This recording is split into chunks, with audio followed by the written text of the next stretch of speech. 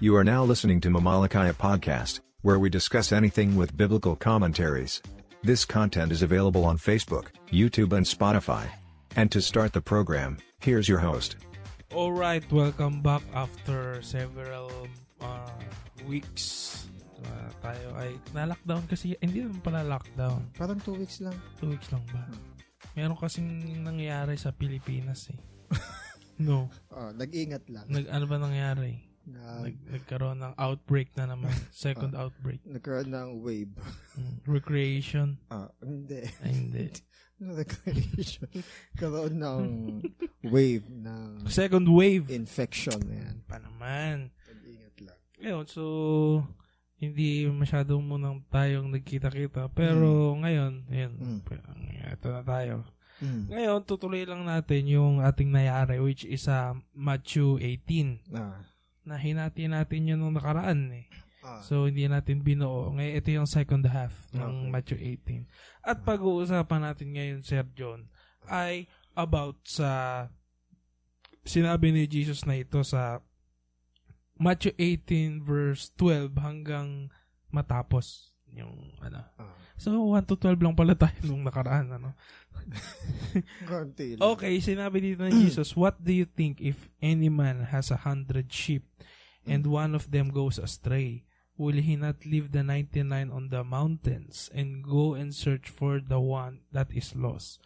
And if it turns out that he finds it, truly I say to you, he rejoices over it more than over the 99 that have not gone astray.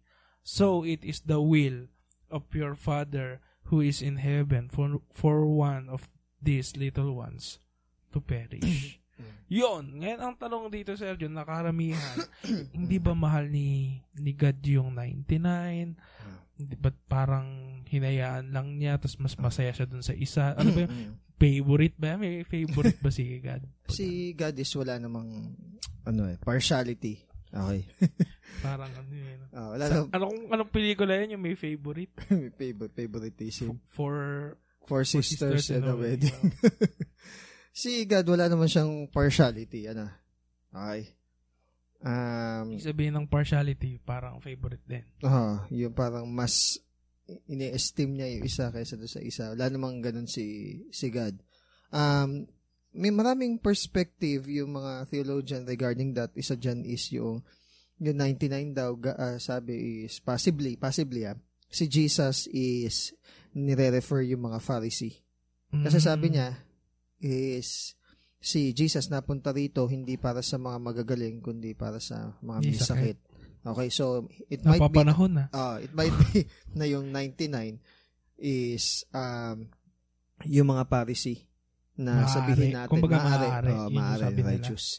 And then yung isa naman, ito yung hindi sabihin natin hindi morally upright or sabihin natin talaga outright na sinner na hindi nakakilala kay God. Yun daw yung one. Wow. Okay. Pero kasi goes astray daw, naligaw. Pero kung titignan natin dito in a better perspective, hindi naman iiwan yung 99 kasi nang hindi sila safe. Oo. Kaya nga nasa mountain daw eh. Kung titignan mo siya sa perspective talaga ng shepherd, yung pastol talaga, and I think si Jesus is tinignan niya yung example na to sa perspective ng mga shepherd. Kung titignan mo rin, ang ginamit niyang number is 100. Diba? Kasi yung 100, madali lang siya, madaling mag-grasp na yung 100 is a number na perfect. Tama? Nga sinabi niya, 99, so almost perfect. And okay pa na may 99, bakit yung isa is... Ibig sabihin gansal. Parang may ano yung busa? Butal. Merong butal. Para bang, okay naman na yung 99, bakit hahanapin mo pa yung isa? Isa lang naman yun eh. Diba? Pag sa ganung perspective mo siya tinignan, in that context na si Jesus is ine-explain, parang ang point niya is, yung meron ka ng sariling pamilya, meron ka 5 anak, nagkasunog sa bahay niyo, naligtas nakalabas na yung 4. Sabi mo, ilan na kayo? 4. 5 yung anak mo. Hayaan mo na. Hayaan mo na yung isa, may naligtas naman na yung 4. Pwede na to. Oo, pwede na tong 4, wag na yung isa. I think yun yung mas proper na perspective na si God. Mahal niya anak niya, no? Mahal niya yung mga anak niya. na kapag merong isa na naligaw, talagang i-search niya at saka i-restore niya. Tsaka kung makikita mo yung attitude, kahit na nga ba 5 anak mo, na-save yung 4, yung isa, anak pa rin niya. Kumbaga, anak mo pa rin. So, hanapin mo yun. Oo. Di ba hindi complete yung happiness mo nang wala yung isa, di ba? Kahit sabihin natin nandun yung 4. So, ngayon, since yung isa is na pariwara or sabihin natin na lost, alam naman natin na yung sheep is a dumb animal. Oo. Okay, naligaw. So, nung iniwan yung 99, hindi naman sila iniwan na para malapa sila ng wolf. Hindi naman. Nasa safe hands sila.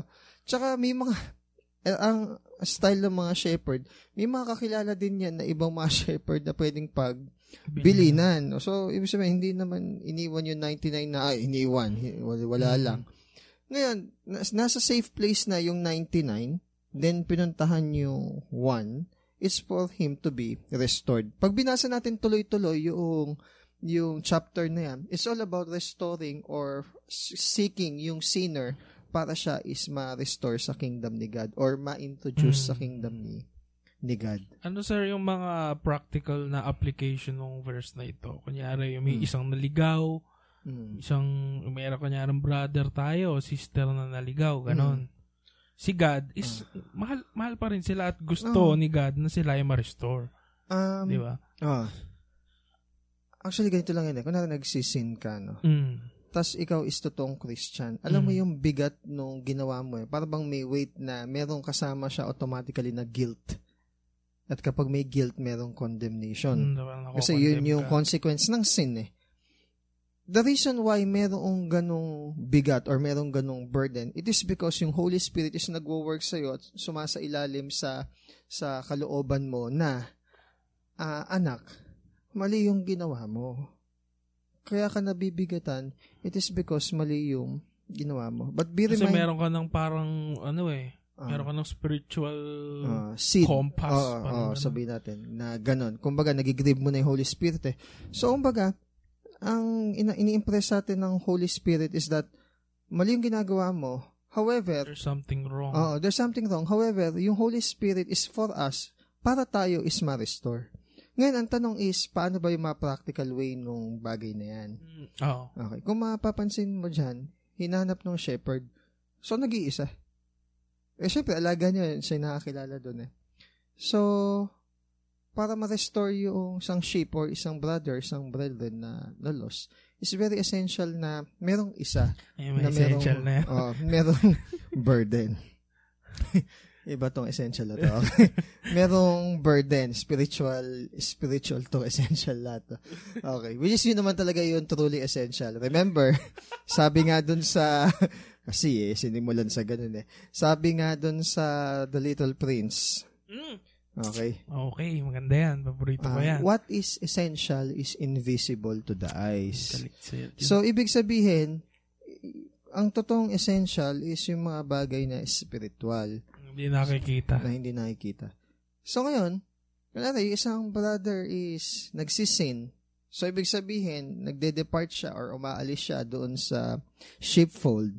So, ang pinakamainam gawin is yung brother na yon is puntahan itong brother na nagsisin. Dahil gusto ni God na ma-restore. Okay. So, kung mapapansin mo doon, even sa sinner, makikita mo na si God is for the, hindi benefit is for the eternal life nung kaluluwa ng isang tao So, kumbaga, hindi siya yung parang tawag dito, nakilala mo si God, tapos yung nagkasala ka, biglang yung wrath ni God nasa iyo na. Hindi ganun The point na naging Christian ka or nakakilala ka, tapos ikaw is nag-sin, ang gusto ni God is ikaw is ma-restore. Kaya nga nire-remind tayo na dati, nandito tayo sa kadiliman, ganito yung ginagawa natin. Di ba, may sinabi pa nga si Jesus na, sa Bible na, just as some of you before, na may mga binanggit na list ng kasalanan Ganon kayo dati. Pero ngayon, so nilinis na kayo. Nilinis na. Kumbaga, niremind tayo ni God saan tayo galing, hindi para isumbat sa atin. kundi para magkaroon tayo ng compassion kapag meron namang ibang brother na nagkasala or nagkakasala. So, yun yung practical way. Pupuntahan ng isang tao. Ngayon, pag hindi nakinig sa isa, sama ka pa ng another. Why? Yun yung susunod, actually. Ay, sorry. So, yun nga, sama ka pa ng isa. Pero sige, pwede naman nating pagsamahin yung dalawa. So, yun nga, hanggang sa ma-convince yung tao na yung isang tao is hindi lang naman mag-admit sa sin, kundi mag-repent. Dun sa ano. Kasi, maraming tao nag-admit sa sin, pero hindi nagre-repent. Oo, parang namin lang. May mayabang pa nga. Oo, mayabang ako. ano? Okay. Mayabang ako. Nakakagigil. Tapos, ano? Nakakagigil. Yung gala, proud pala, mayabang. Hindi, para wala nang, para wala nang usapan. Inamin ko na. O, tanga ako. O, ano. Yung mga ganun kasing pag-admit ng kasalanan, wala kasing humility yung ganun. Meron pa nga actually kapag yung sinisharean mo ng gospel, ng love ni God, and saka ng message ng Bible, pupunta ako ng piano. Alaala. Parang wala lang, Meron ngang kinuwento si John MacArthur para mag-asawa na nakakilala naman na kay God, tapos parang in a point of divorce na sinabi, mag-asawa silang, yung kina-counsel. Pa sinabi niya is, she would rather go to hell than to forgive yung asawa niya. Sabi ni John MacArthur, what a death sentence na dineclare niya sa sarili niyang buhay na ganun. She would rather go to hell than to forgive yung So, kumbaga, yung practical way na yun is, tayo, ang goal natin, ma-restore yung tao dun sa kingdom ni God or ma-restore yung tao sa righteousness ni God. Hindi para idildil or ipamukha dun sa tao na mali siya. Ang goal kasi dito is hindi para sabihin na tama ka, mali siya. Hindi ganun eh. Ang goal dito is eto si God, holy si God, and merciful at the same time. Eto yung purpose ni God. Yung buhay mo is hindi naka-align dun sa will Halikat niya. i-align natin. Halikat umalign ulit tayo. Dahil yun ang makakapagpasaya sa Diyos. Yung sabi, pag naharap niya, He rejoices over it more than sa ano. Kahit kasabihin natin hindi sabi nga, di ba, if one sinner, di ba, mag-repent, di ba, yung mga angel, nagre-rejoice, di ba? Actually, kahit wag ng hayop kahit wag na nga rin tao may gamit ka lang, may collection ka lang na iniingatan nawala, di ba? Minsan, which is wrong, kung sino-sino pa yung pinagdudahan nating nanguha o nang hiram. Tapos, naipit lang pala doon sa likod o nung nakita mo, tuwan-tuwa ka, di ba? Samantalang yung iba na hindi makarelate sa'yo, wala, tuwan-tuwa lang siya. Pero ikaw... Kasi valuable yun. Pero ikaw di mo ma-contain. How much more yung... Meron din siyang kapareha sa lost coin, di ba? Okay. Yung sa lost coin, lost sheep, at saka lost son, ano yun Alipubhang anak. Ang light niyan is dun sa iba't ibang persona ng Godhead. Godhead. Ng Godhead. Halimbawa is yung lost son. Sige, ang pinakikilala doon is sino si God the Father. Okay. Yung sa lost coin, napansin mo yung merong ginamit na lamp. Ang pinakikita doon is yung Holy Spirit. Yung sa lost sheep. Sa lost sheep, si Jesus. Kasi di ba si Jesus is yung ating shepherd. So doon sa tatlo na yon, hindi, sinir lang ni Kuya Joe. Na-miss lang ako. Si Kuya Joe. Sinir lang ni Kuya Joe. Alam mo naman ako, taga-imbak lang ng mga sineshare. So kumbaga, pinakita. Kaya kami gusto ko sabihin na bago, kunwari nagagalit sa tao sa shinare ko, minsan gusto ko sabihin na sana po tinrace nyo muna kung sino din yung nag-share sa akin, nandun po kayo magalit. Kasi 90 to 95% ng sinishare ko is natutunan ko lang din naman sa iba. Wala akong natutunan na on my own na para bang na self-made ako na wow, okay, na-reveal sa akin ni God. Hindi siya gano'n. Tuloy natin. Okay. So, speaking of restoration ng brothers, dadako tayo sa susunod ng mga verse, which is yun nga, kapag nakakita ka daw ng brother, nagsin. Sige, sabihin brothers and sisters. Brothers and sisters para hindi sexist. Hindi kasi yung Bible, understood naman ko natin, mankind or gano'n. Okay. Hindi, ayun. Yung Bible, magiging specific naman yan pag sinabing pang lalaki talaga, tsaka pang babae. Okay. Hindi na natin kailangan i-elaborate yung mga bagay na yun. Pero yung mga ganyang instances, hindi lang naman lalaki yung nagkakasala din yung mga babae. Pero may mga certain instances na refer talaga sa lalaki at refer talaga sa babae. Example, yung pagbubuntis, pwedeng ba i-refer sa lalaki. So, merong area na kailangan nating tignan. Ano ba yun? So, kasi sinabi din, di ba, husband, love your wives. Sa wives man, submit. Pero doon pinakita na mayroong different office and function yung husband and so, wife. about nga dun sa restoration ng brother or sister na nagkasala within the flock, mga brother, kaya nga brother Ibig sabihin, posible pala, no? Magkasala pa rin yung brother. Actually, dahil nasa flesh tayo at yung flesh natin is yielded sa sin. Ayun. Talagang. So, dapat tayo, kunyari ako, nagkasala, kailangan meron din brother or sister na mag-restore sa akin. Na try. At magre-rebuke. Yes. Yun yung term eh. Paano ba tayo dapat mag-rebuke? Kasi ngayon parang ang hirap ding mag-rebuke eh. Parang offensive din kasi sa iba pag sensitive yung ibang tao. Kunyari nagkasala ka tapos sensitive ka, baka lalong masaktan, baka lalong maitaboy, ganun. Pag sinabi sing rebuke, parang strongly i-admonish or i-correct eh. Meron pa ang ginagamit may ginagamit pang verse yung iba na open rebuke is better than hidden love. Ngayon, masyado namang pinractice na yung pag-open rebuke is yung gigil na para ba kulang na lang lahat ng galit at puot sa kalooban ilabas para ba idildil doon sa tao yung pagkakasala niya. Na-abuse yung verse na yun. Na-abuse yung verse na yun na nakalimutan yung proper context na open rebuke is better than hidden love. Pero hindi sinabi nung verse na yun na yung open rebuke is walang love. Okay. Ngayon, bago natin pag-usapan kung paano ba i-rebuke. Yan, tungkol sa pagre-rebuke. Una sa lahat is, maging sure muna tayo na yung tao na yun is nagsisin. Kasi, baka chismis lang eh, no? Hindi lang sa chismis lang. Dito ko masasabi na napakadaling magkasala kahit Christian na yung tao. Mag-speculate ka lang ng mali sa kapwa mo. Paano ba yung speculation na nangyayari, sir? Kunyari, sample tayo. Ay, hindi siya nagre-reply. Ay, tingnan mo yung in-upload niya sa My Day niya. Ay, tingnan mo yung pinost niya.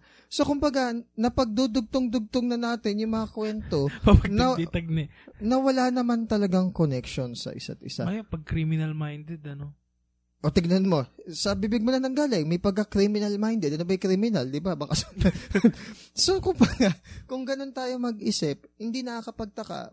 Lalabas yan sa bibig eh. Ngayon, di ba, kunwari, ganun ka mag-isip. Ngayon, i-confront mo na. Galit na galit ka, no? Tsaka, yung ginawa mo na yan, ganun. Nakita mo? Lumabas sa bibig mo eh. Bakit? Kasi nag-speculate na agad yung mind mo.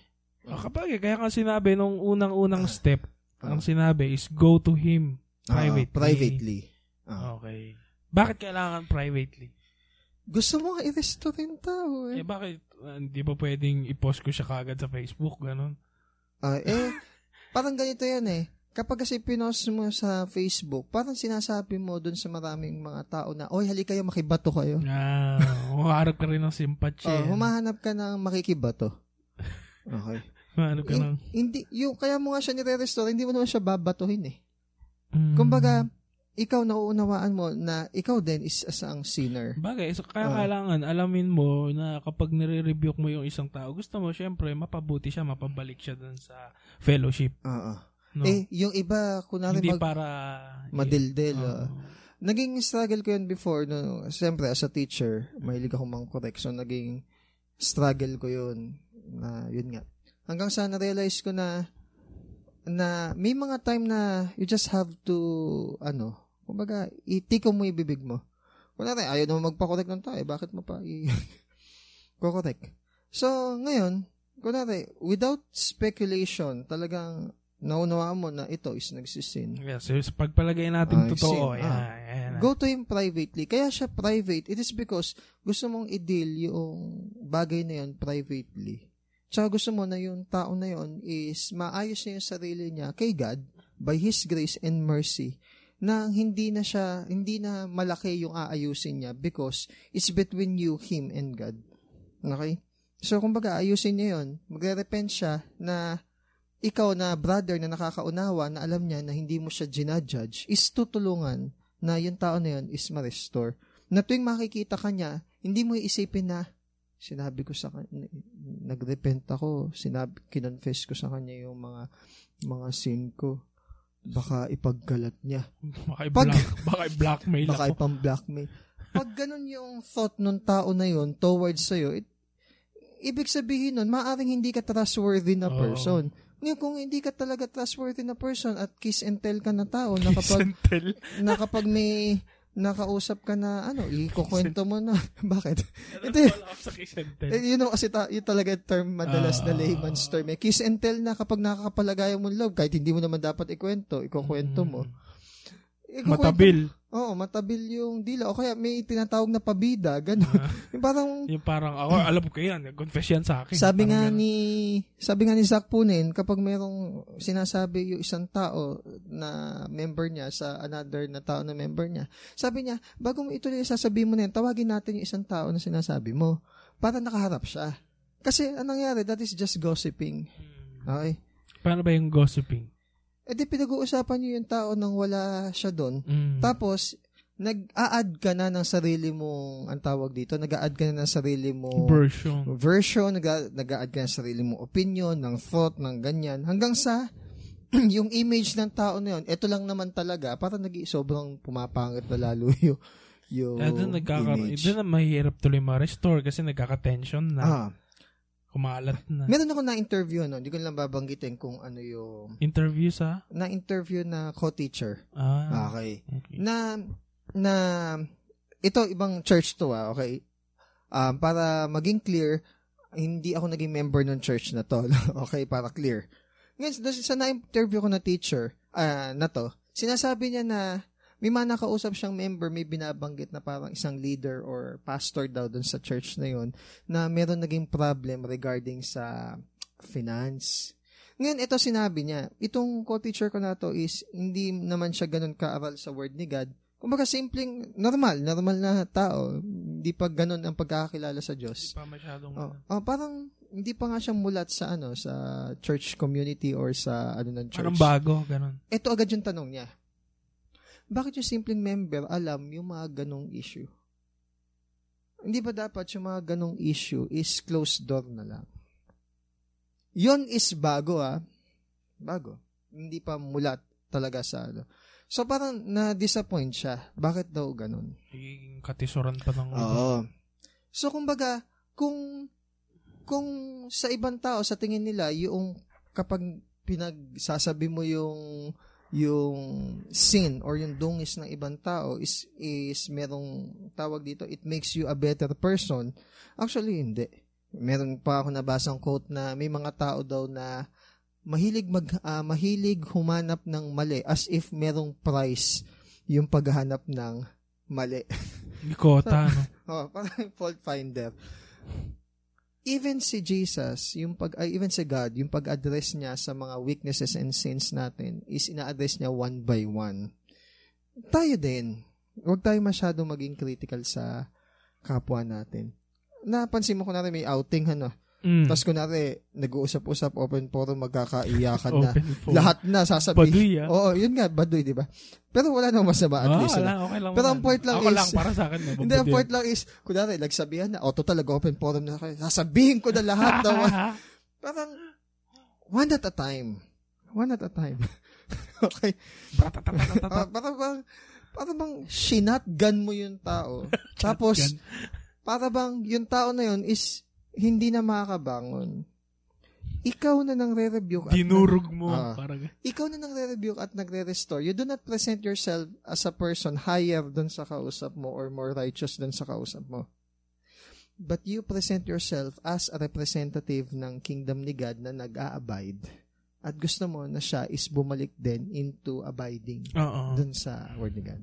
Kaya nga ito, basahin natin yung mga factors and guidelines na kapag tayo sige, pwede yan. Pwede nating nang re-rebuke. Ang ganda kasi bago tayo mag-rebuke, di ba, bago daw natin tanggalin yung puwing sa mata ng ating kapwa, is tanggalin daw muna natin yung troso sa mata natin. Ngayon, dun sa sinend mo na lecture, nababasahin ko lang din naman. Ito yung mga siyam na factors. Una, ang buhay ko ba ay malaya sa anumang uri ng kasalanan? Ibig sabihin is, hindi ba ako nagkasala ng same sin dun sa tao na yon? Baka iko-correct ko yung tao na yon, tapos ako din naman is ginagawa ko. Kunyari, yung kasalanan ng tao is nag-chismis. Hindi, masimplihan na lang natin. Sige. Oy, bakit late ka? Di ba usapan 8:00, bakit 8:05 ka dumating? Pag naman nalilate ka, 8:30. Di ba? Parang nagiging hypocrite ng dating. Yun, di ba? So that kung magre-review ka ng certain tao within na specific na kasalanan, ikaw mismo, meron kang victory din doon. Bakit? Para maituro mo sa kanya kung paano lalagpas, kung paano mag-overcome to. Ngayon, minsan may weakness akong gano'n. Yung para bang sinasadya ko na perfectin yung bagay na yon para kapag kinorek ko siya sa bagay na yun, para bang madiin na madiin. Kaso pag yung ganun kasi, nava-violate mo yung ika-9. Tumalo na ako sa ika-9 muna. Para kasi importante number 9. Sige, 9. Ako ba ay nag-a-act? Nag-a-act towards love. Kasi kung nag-a-act ka towards love, meron kang humility. Kung bakit ba ako nagre-rebuke? Dahil ba mahal ko siya? Oo. O dahil mahal ko yung sarili ko, pwedeng ganun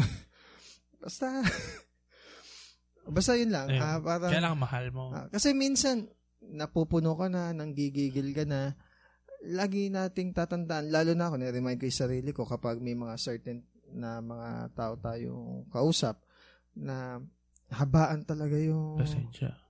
Sobrang nasusubo ako pag sa estudyante. Sa estudyante kasi binigyan kami ng authority na disiplinahin talaga yung estudyante. Kaya talagang, yun nga, ibabalance mo din. Ito, number 2. May relasyon ba ako sa tao na to na pwede kong magsalita sa buhay niya? Kasi close din kayo, no? Kasi kunwari, di ko na ba siya kilala? Tapos nung nalaman ko yung sin niya, magmamagaling ako na, alam mo, mali kasi yung ginawa mo.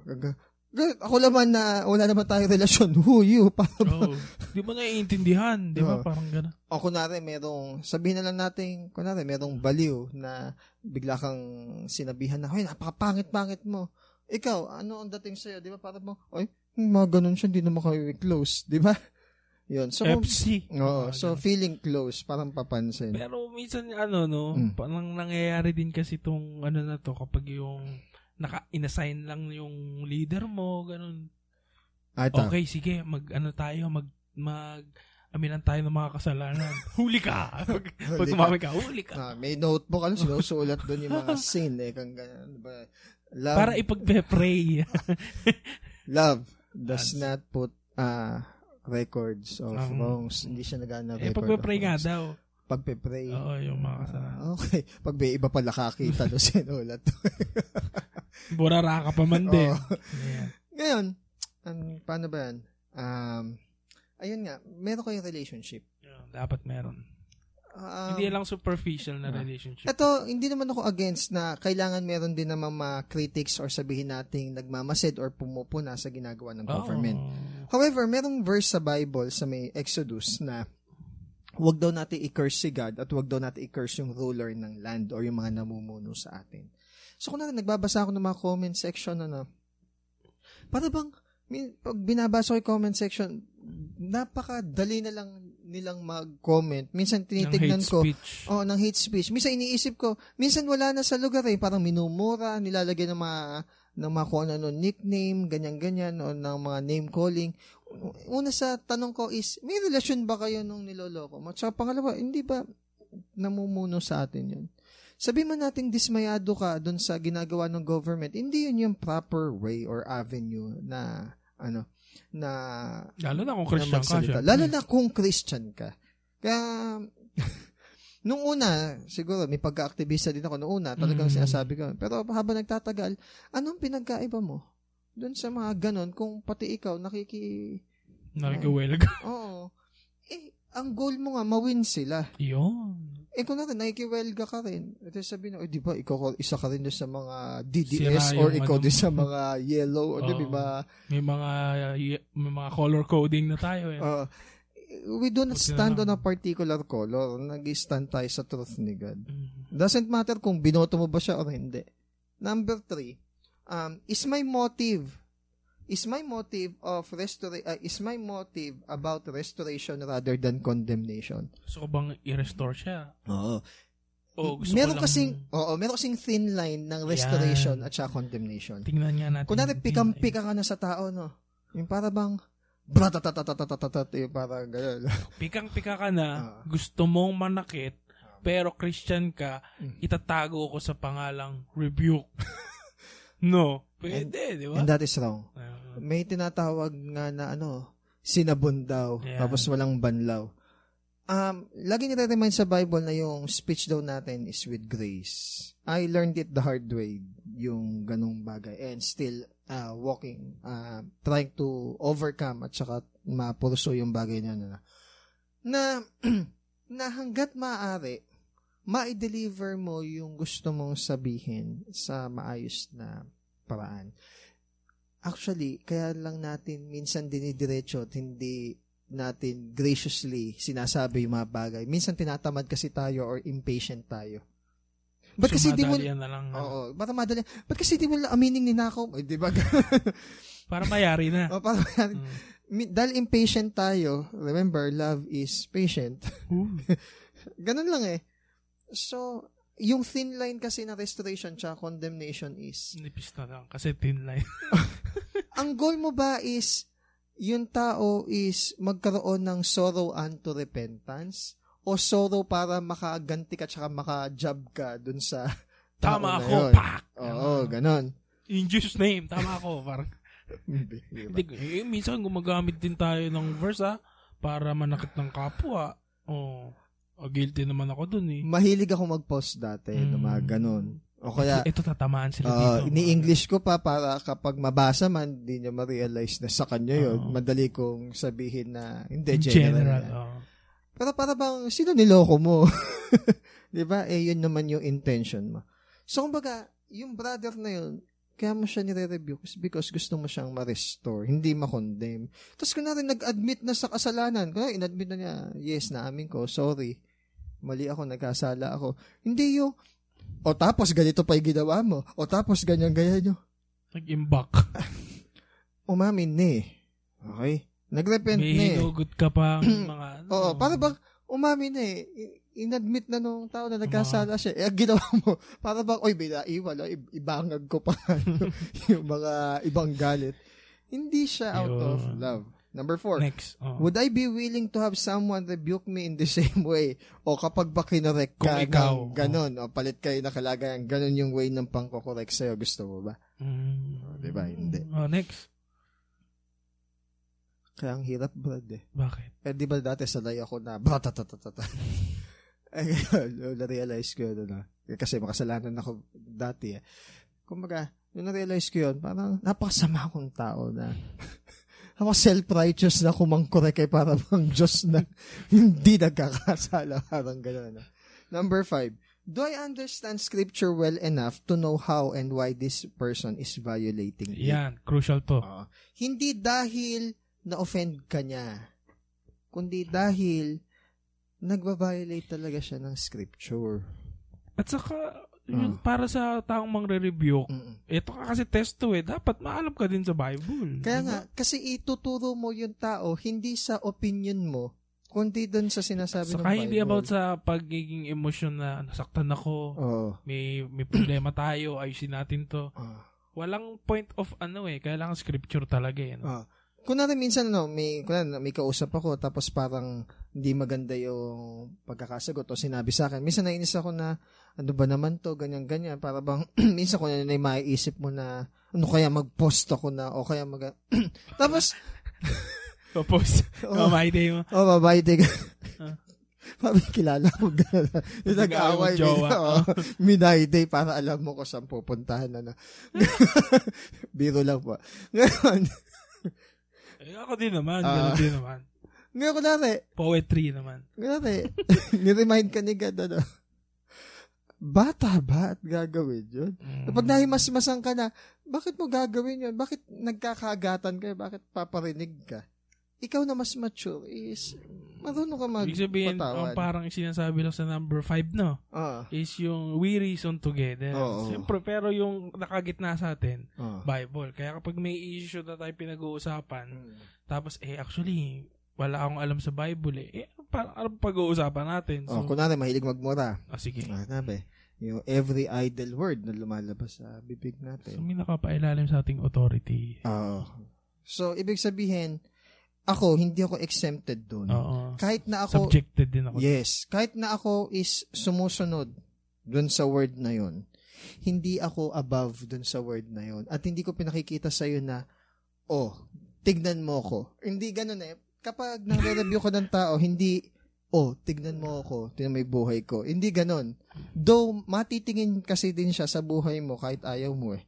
Kundi, ang point ng pagre-review mo, tignan mo si God. Tignan mo yung sinasabi niya. Kasi kunwari, tignan mo ako, ikaw na si God. So, yung word. Tignan mo ako. Dalawa na lang. Number 7.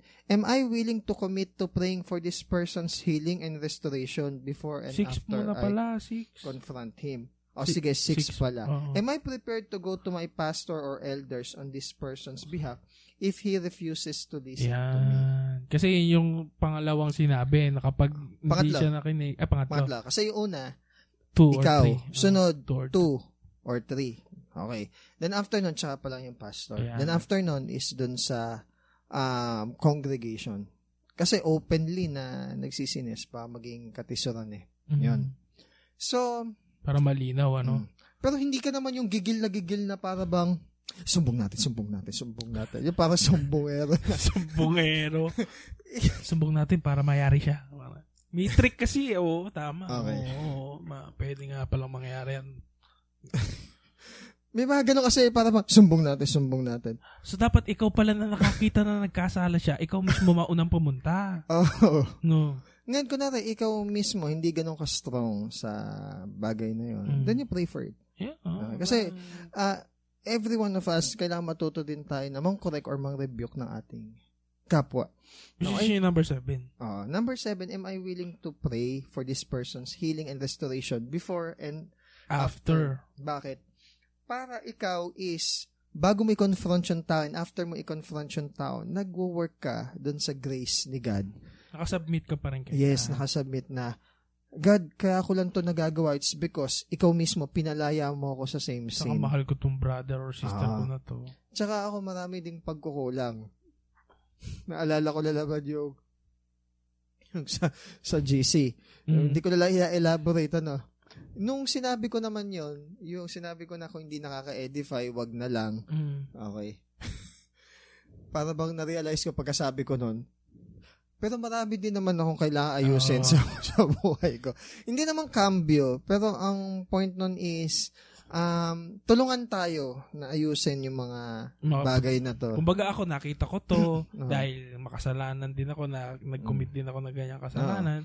Ayusin natin para di ba may ganun. Alam mo na, may favorite tayo minsan asarin. Kasi kumbaga, ako nagko-control na rin ako. Hindi na ako nag-like or hindi na rin ako nakiki-comment. Dahil alam mo naman, pag nag-comment ako, para bang, hindi joke, para bang punyal. parang knife na, dating. Madaya kasi pag ako, ganun yung dating. Next. Okay, number 8. Is this offense truly a sin or simply an act of immaturity or preference? Yung hindi naman pala kasalanan. Pet peeves. Ayan. Nire-review. Yung parang hindi mo naman dapat i-review. Dahil magkaiba lang kayo. Ganun. Di ba kayo pet peeves yung nagagagal? Yan. Kanyari, yung kumakatok-katok. Kaya ko na rin, nagsishare. Ganun. Ikaw naman, naiirita ka. Siya pala, kaya gumagano para convict pala siya. Ganun. Kaya ka lang malawak talaga ang pasensya. And lawak nga ng pasensya sa atin ni God. Ano example na to, sir? Yung mga, yung mga immaturity lang pala sa preference lang, di naman siya talaga kasalanan. Pero, kadalasan nare-review. pansin mo, no, yung mga bata pupunta kay Jesus. Sige. Di ba pupunta yung mga bata kay Jesus, ni-rebuke siya ng mga disciple. Tapos, naging indignant si Jesus. Parang pinagsabihan niya yung mga disciple na huwag niyo silang i-rebuke or huwag niyo bawalin yung mga bata na yan. Kasi sa mga batang katulad niyan, yung kingdom of heaven is nasa kanila. So, ano yung mga immaturity and preference na yun? Pinag-usapan natin, bata yun ni-rebuke ng disciple, di ba? Pero sabi ni Jesus, huwag niyo silang i-hinder, di ba? Maaaring yung immaturity na yun, para bang malaro, gaslaw, maingay. Yeah. Alam mo naman, bata, pero hindi ko naman sinabi na kunwari may service, maghihiyaw yung bata o yung pwede mo namang bawalin. Pwede mo namang bawalin. Pa kasi nag-extreme, no? Pero yung kunwari, immaturity lang na, kunwari, umupo sa paanan ni Jesus, tapos naglilikot na gumaganong-ganon, binawal mo na, huwag kang balikot na. Kumalikot, nagagalat ang Diyos. O kaya, para bang masyadong bibo, ganon. O nga magagalit si Papa Jesus. So parang, that's a sign of immaturity. Or, preference. Minsan, preference lang din. Preference. Ba't itong nililigawan mo? Dapat yun. Kasi wag pala. Yun, parang yun lang. Buta hindi mo tinloy. Okay. Ngayon. Gano'n. Hindi kasi may mga, kunyari, may mga lab team din kasi, parang, alam mo, bagay sa'yo ito. Ganito. Dapat hindi yan. Misa parang, ikaw naman ligaw. Parang gano'n. Ikaw bang nagmamahal? Pero titignan mo rin na may heart to pag sumasagot kasi baka self-righteous na rin. Ay, nagse-self-justification ka naman na doon sa bagay. Sa pagsagot. Baka nga naman, may point din. Balance din. Ito nga yun in short, kapag nare-review ka ng brethren, lagi mong tatandaan na isa kang pulubi na tinatawag yung isang pulubi na wala sa feeding program. Ganda na bumalik. So, ibig sabihin, hindi mo nakakalimutan na pulubi ka. Na ikaw din is pulubi before, na ikaw din is makasalanang katulad niya. Wala kang sense of... mapapansin mo yun kay Paul tsaka kay John Mark, yung way ng pagsasalita ni Paul kay John Mark na parang iniwan niya kanya kay Barnabas. Iniwan niya tayo nung time na kailangan siya sa ministry. Diba? Kaya nag-separate ways tuloy si Barnabas at si Paul. Okay? However, si Barnabas, which is son of encouragement, sinama niya yung pinsan niya, which is si John Mark. After, I think, a decade, si Paul nag-grow in grace. So, kinomend niya yung tawag dito, si John Mark na kahit ganon.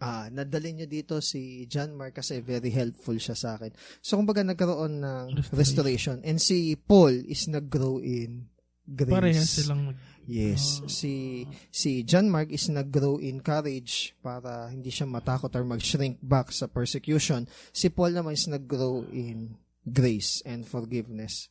Kasi na-restore sila. Yan.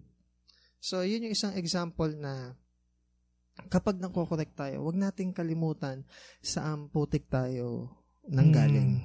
However, wag naman tayong mabuhay sa putik na pinanggalingan natin. Okay. So, nayari na natin yung about sa rebuking, which is dadako tayo dun sa after na sinabi ni Jesus na when 2 or 3 gathers in my name. Madas yung when 2 or 3 gather in my name, He is in our midst, is referring na, pang-encourage yan na, 3 lang umattend. Konti lang tayo. Konti lang tayo. Pero remember, God is in our midst kasi nandito tayong 3. Not necessarily naman yun yung meaning, pero yun na kasi yun laging nakasanayan. Pag binasa natin kasi yung pagkakasunod-sunod noong context na yan, yung premise na yan, it is referring to church discipline. Doon pa rin sa pag-restore. Church discipline pa rin. Kasi, remember, nung ginamit siya when, in account of 2 or 3 witnesses, sa ano pa rin yun? Sa pagde-deliver ng justice pa rin dun sa, akusado, at saka dun sa biktima, which is a court. So, it's more on church discipline. Tanungin nga kita, pag ba mag-isa ka, wala si God? Hindi ba possible na pag mag-isa ka, yung presence ni God is sumasa iyo? So, kailangan maging 2 or 3 muna.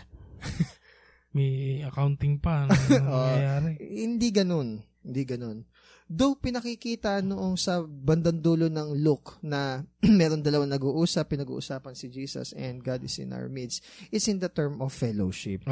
However, okay, dito sa pinaka-specific na part ng verse na yan, much tawag dito fit or akma na ang pinag-uusapan dyan is yung church discipline. Parang yung sa whatever you bind on earth will be...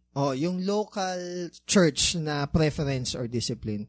Kunwari, ang culture dito sa ibang bansa is nagbebeso-beso pa yung lalaki sa ibang bansa, sa Arab nations, di ba? Dito sa Pilipinas, hindi. Magkaibang culture. So, dito, dahil local church discipline siya, pwede siyang implement. Why? Kasi merong 2 or 3 na tao na nag-implement ng particular na yun in accordance dun sa kung ano yung fit na pag-aabay dun sa word ni God. Okay? Hindi naman discrimination, pero kumbaga sa ibang bansa kasi walang mali siya yun. Dito meron kasing mali siya yun. So kumbaga beso tayo ng lalaki so natatawa tayo. Minsan sabihin pa sexist, bakit yung babae pwedeng holding hands, bakit yung lalaki? Kasi it's about the culture. Okay? So kumbaga iniiwasan lang natin na makatisod. Okay. So, it's about church discipline and, yun nga, yung church na ruling or mga regulations. Okay? So, yun lang ibig sabihin when 2 or 3. But ako tayo sa last, which is about forgiveness. Ayan. So, may nagtanong din kasi sa atin lately, na paano ko ba malalaman kung nakapagpatawad na ako? Okay. Kasi, bumabalik-balik siya sa buhay ko. Sinabi ko sa sarili ko dati na pinatawad ko na siya, pero ngayon bumalik siya ulit at kinukulit niya ako, na naiisip ko ulit yung mga ginawa niyang mali. Tapos naisusumbat ko lang din ulit sa kanya. Nakapagpatawad na ba talaga ako? Though, ang pinaka-ideal is to forgive and forget. Yung kasi pinaka-ideal talaga. Na sabi nila, kapag daw talaga nagpatawad ka na, you forget. However, hindi kasi siya basta-basta na-achieve. Okay? Kumbaga, kinakailangan talaga ng grace ni God at makita natin yung kung paano tayo pinatawad ni God.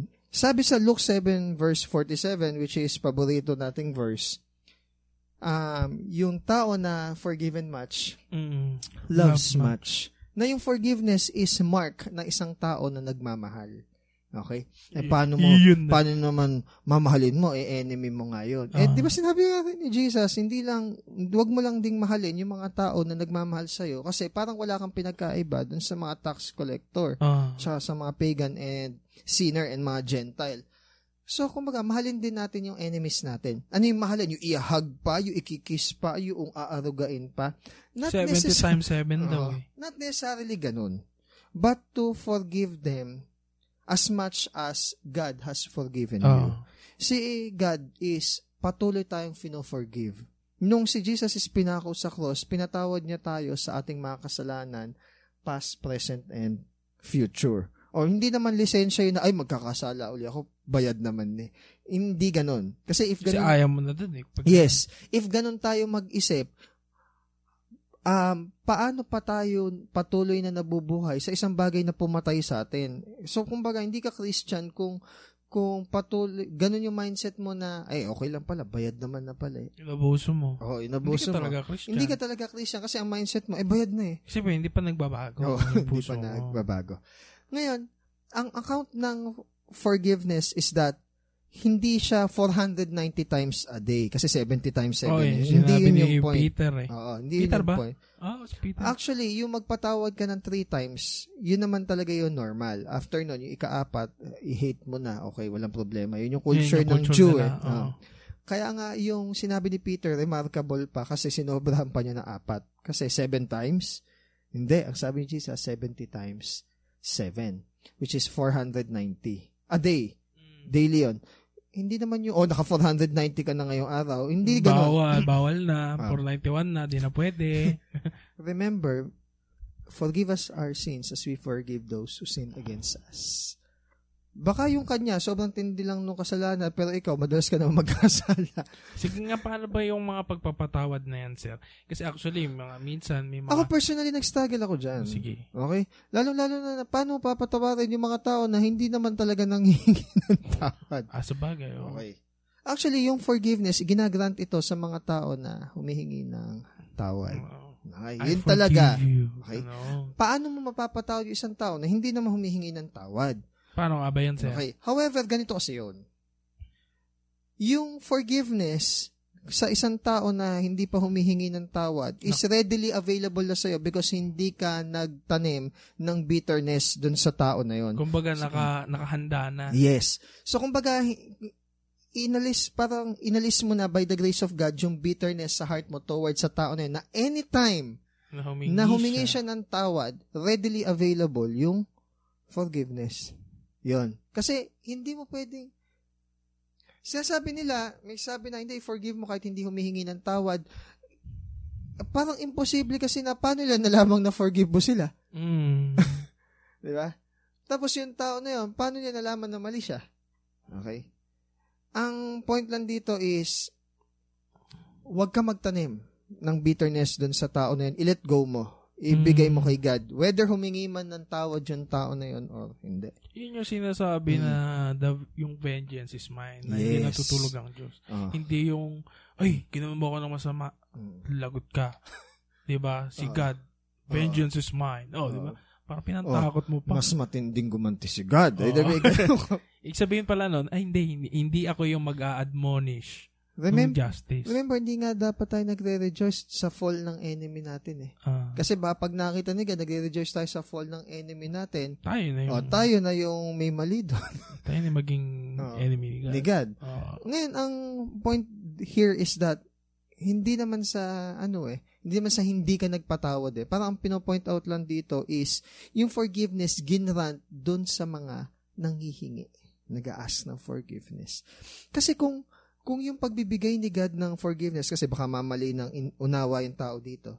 Kung si God binigay niya yung forgiveness sa lahat ng tao, even sa mga tao na hindi naman nag-repent, bakit may pupunta pa ng impyerno? Tama yan. Maganda yan. Yun nga kasi yung point. Kung pinatawad naman pala tayo, bakit may pupunta pa impyerno? Kaya pag may nakakausap ako na gano'n na, hindi, patawarin mo na, readily available yung forgiveness ko anytime na mag-a-ask. Kumbaga, yung bitterness is inalis ko na. Okay? Kaso hindi kasi pwedeng mag-grant yung forgiveness ng yung tao na yon is, paano daw kung namatay na yung tao, paano pa mag-a-ask? Nilet go mo naman na yung bitterness sa tao. Damo kung patay na yung kabayo. Kung namatay. Ngayon, yun yung point na, paano si God makakapag-grant ng forgiveness sa isang tao na hindi naman nag-repent? Tama. Point. Ang nami-mistake kasi ng mga tao is magkapareho yung bitterness at saka yung unforgiveness. Hindi, magkaiba yun. Yung isang taong merong unforgiveness, meron siyang hinaharbor na bitterness. Pero yung isang taong walang bitterness is very available lang sa kanya mag-forgive. Okay? So, kumbaga, pag nakita niya yung tao na yun, nag-sorry, parang wala na lang sa kanya, ang dali na lang niya sabihin, hindi, wala na yun, tagal na. Bansin mo, wala na lang. Tama. Para bang hindi na siya issue. Hindi na, okay na yun, bro. Wala na yun, hindi na siya issue. Okay? Hindi naman siguro okay din na nagkasala siya sa'yo. Tapos uy, kailan ka ba magsusorry? Parang gano'n, Diyan nagkakaroon ng bitterness and personally, diyan nagkakaroon ng bitterness and struggle yung tao. Sige, paano sa'yo? Because we are longing na yung tao na yun is mag-admit sila ng mali or mag-sorry sa'yo. Hindi tayo nabubuhay sa isang fairy tale na na world. May mga tao na even unto their deathbed, they will believe na tama sila. Okay. You, however, must continue sa kingdom ni God without harboring bitterness towards sa kanilang mga tao. Why? Baka hindi sila enlightened dun sa mga bagay na yun. Kunyari, ito sir, dahil ito, kunyari, yun nga, na kinukulit siya.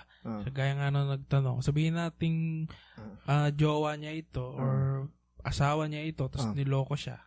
Hindi ko pala asawa, kasi pag-asawa, sabihin na nating kasintahan.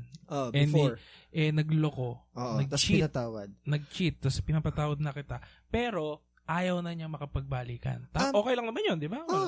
And it should be respected na sa ganung bagay. Na choice nila yun eh. Ibig sabihin ba nun, kunyari, dahil ayaw ko makapagbalikan, tapos kinukulit niya ako, tapos naiinis ako dahil naaalala ko ngayon yung mga kabalbalan niyang ginawa. Ibig sabihin ba nun, di ako nakapagpatawad o nagtataas lang ako ng guard, ayaw ko maulit yun ulit?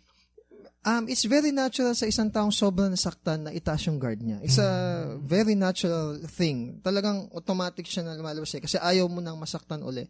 Ayaw mo, umiiwas ka na nga na madagdagan pa yung mga bagay na maaalala mo. Para may yung peace. Yeah, para may peace. Pero lagi mo i-remind yung sarili mo na si God ang pinaka nakakilala sa'yo. Lahat ng baho mo, lahat ng kasalanan mo, lahat ng dumi mo. Pero siya pa rin yung pinaka nagmahal sa'yo. So, lagi may sasaksak sa isip mo na whether nag-sorry sila or hindi, still, hindi ka mag-harbor ng bitterness sa kanila. Pero it doesn't mean restoration. Yung reconciliation, sige, dun muna tayo sa reconciliation. Yung reconciliation is ma-restore yung relationship mo, not as mag-jowa per se. Pwede. Okay. As much as possible, ito is para sa mga Christian, yung reconciliation. Bakit nagkakaroon ng reconciliation? Kasi nagkaroon ng estrangement. Yung parang naging aloof kayo sa isa't isa. Inabi lang ni R.C. Sproul yun. Ito naman, wow ka na naman. Okay. Kumbaga, naging strangers kayo sa isa't isa.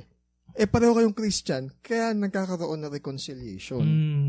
Kasi, minsan kaya lang nagkakaroon ng estrangement kasi kulang sa communication. Okay. At pag kulang kasi sa communication, kung ano-ano na yung na-form na speculation sa isa't isa. Mahilig pa naman tayo mag-isip-isip. Mahilig pa naman tayo mag-assume. Okay? Ngayon, kaya nire-reconcile kasi brothers and sister kayo eh. Paano mo siya makokorek? Hindi naman yun. Paano ka magiging pagpapala sa buhay niya in the future? However, dun sa part naman na, kunwari, hindi naman siya Christian, okay? Ang requirement sa atin is, as much as possible, have peace with all men. Ayun. Ngayon, kunwari, magjowa kayo dati, nag-break kayo, ikaw na humihingi ng tawad, ang goal mo is humingi ng tawad. Paano kung gusto nga niya makapagbalikan? Ikaw na nagkasala, i-respect mo kung gusto kung pa. Kung ayaw niya. Ayaw.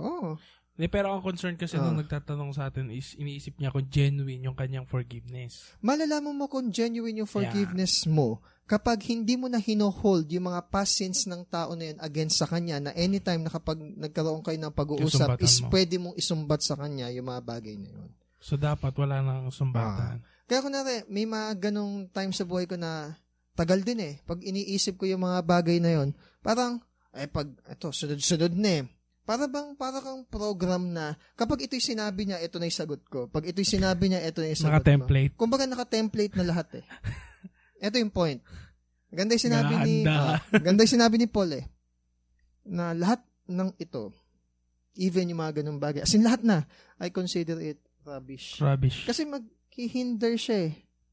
Ngayon, kung sa tingin mo is hindi ka pa nakakapag-forgive genuinely, meron kang conviction towards sa tao na yun. Kasi hindi na masasagi sa isip mo yun kung hindi ka nababagabag. Hindi, minsan kasi parang hindi pa perfect yung pagkaka-forget mo dun sa area na yun. And nangungulit. So, para bang yung sugat na naghilom na tinutungkab pa uli. May mga tendency na maalala natin. Pero let us remind ourselves na wala na tayo doon. Tapos na tayo doon. Wala na ka ng bitterness sa tao na yon. On guard ka na. Alam mo na hindi ka na niya uli kayang saktan. Maliban na lang kung papapasukin mo uli. Parang kanya may nang nakaw, di ba? Pwede mo nang patawarin, pero syempre yung trust, matututo ka na. Yung trust, binibuild na uli yun. Hindi ko naman sinabi na totally hindi ka na magtitiwala sa kanya. It has to be built again by the grace of God. Wow! Makawaw na. So yun, paano mala kung hindi genuine? Kung feeling mo hindi genuine, ask God. Ask God. Lord, bakit may mga ganito pa? Hindi ba ako genuine na nagpatawad? Lord, gusto kong patawarin itong tao na to. Then once and for all, sabihin niya, kahit through a simple message, kung talagang sobrang guarded niya na na pinatawad na kita. Na, pero ayoko na pwedeng gano'n. no, pero gusto ko rin maging peaceful tayo sa isa't isa, na magkaroon ng tamang closure, na mag-move on na lang tayo in a different way. Pero i-set aside na natin yung bitterness sa isa't isa. May pinili ka ng buhay, may pinili na ako ng life. I-maintain natin yung peace na meron na tayo ngayon. 'Di ba? So ngayon, kumbaga, kung talagang yung tao is nagsosorry talaga and very repentant, igagalang niya. Yung tama. Pero makulit talaga kasi, 'di ba? Parang yung emotion kasi. Pero Brad, matatanda na kasi tayo na hindi natin kailangang i-keep lahat ng tao sa buhay natin kasi hindi natin kayang i-keep. Kumbaga, may mga tao na for a moment lang, may mga tao na hanggang dito lang yung purpose niya sa buhay natin. Ganun talaga. Basta ang purpose natin, kung nandyan sila, mahalin natin. Okay? Yeah, tama. Yan, pag kinuha na sila ni Lord, wala na. Tayo. Ganun talaga. Ganun. So, para sa... Di tayo Superman. So, para sa nagtanong... Batman lang. di tayo Superman. Man lang tayo. Para sa nagtanong, wag siyang matakot na i-ask si God kung nag-forgive na ba siya or hindi. I-cast niya yung curse niya kay God. Remind niya yung sarili niya na kailangan mawala yung bitterness na gano'n. Saka magandang sign yun, sir, dahil tinatanong niya sa sarili niya kung genuine ba talaga yung forgiveness niya dahil ayaw niyang magkaroon ng fault sa mata ng God. Tsaka yung point na ayaw na niyang may marinig pang negative dun sa tao na yun, it is because pinupursue niya na wag na siyang mag-isip ng negative dun sa tao na yun, which is a good thing. Ayaw mo na madagdagan. Ayun, so kung may mga tanong din sila, pwede naman silang magtanong. May mga nakalinya tayong mga tanong na sasagutin natin next time. And I hope masagot natin. Ikaw, alam mo naman na isagot eh. Alam mo rin naman eh. One at a time. Hindi, isama natin si Tomas sa susunod pa. Kasi nga, mas broad ang kanyang perspective sa bagay. Kasi medyo may edad na rin pala yun eh. Grabe naman. Ayun lang. So, thank you for listening everyone. God bless. Kita tayo next time. Bye-bye.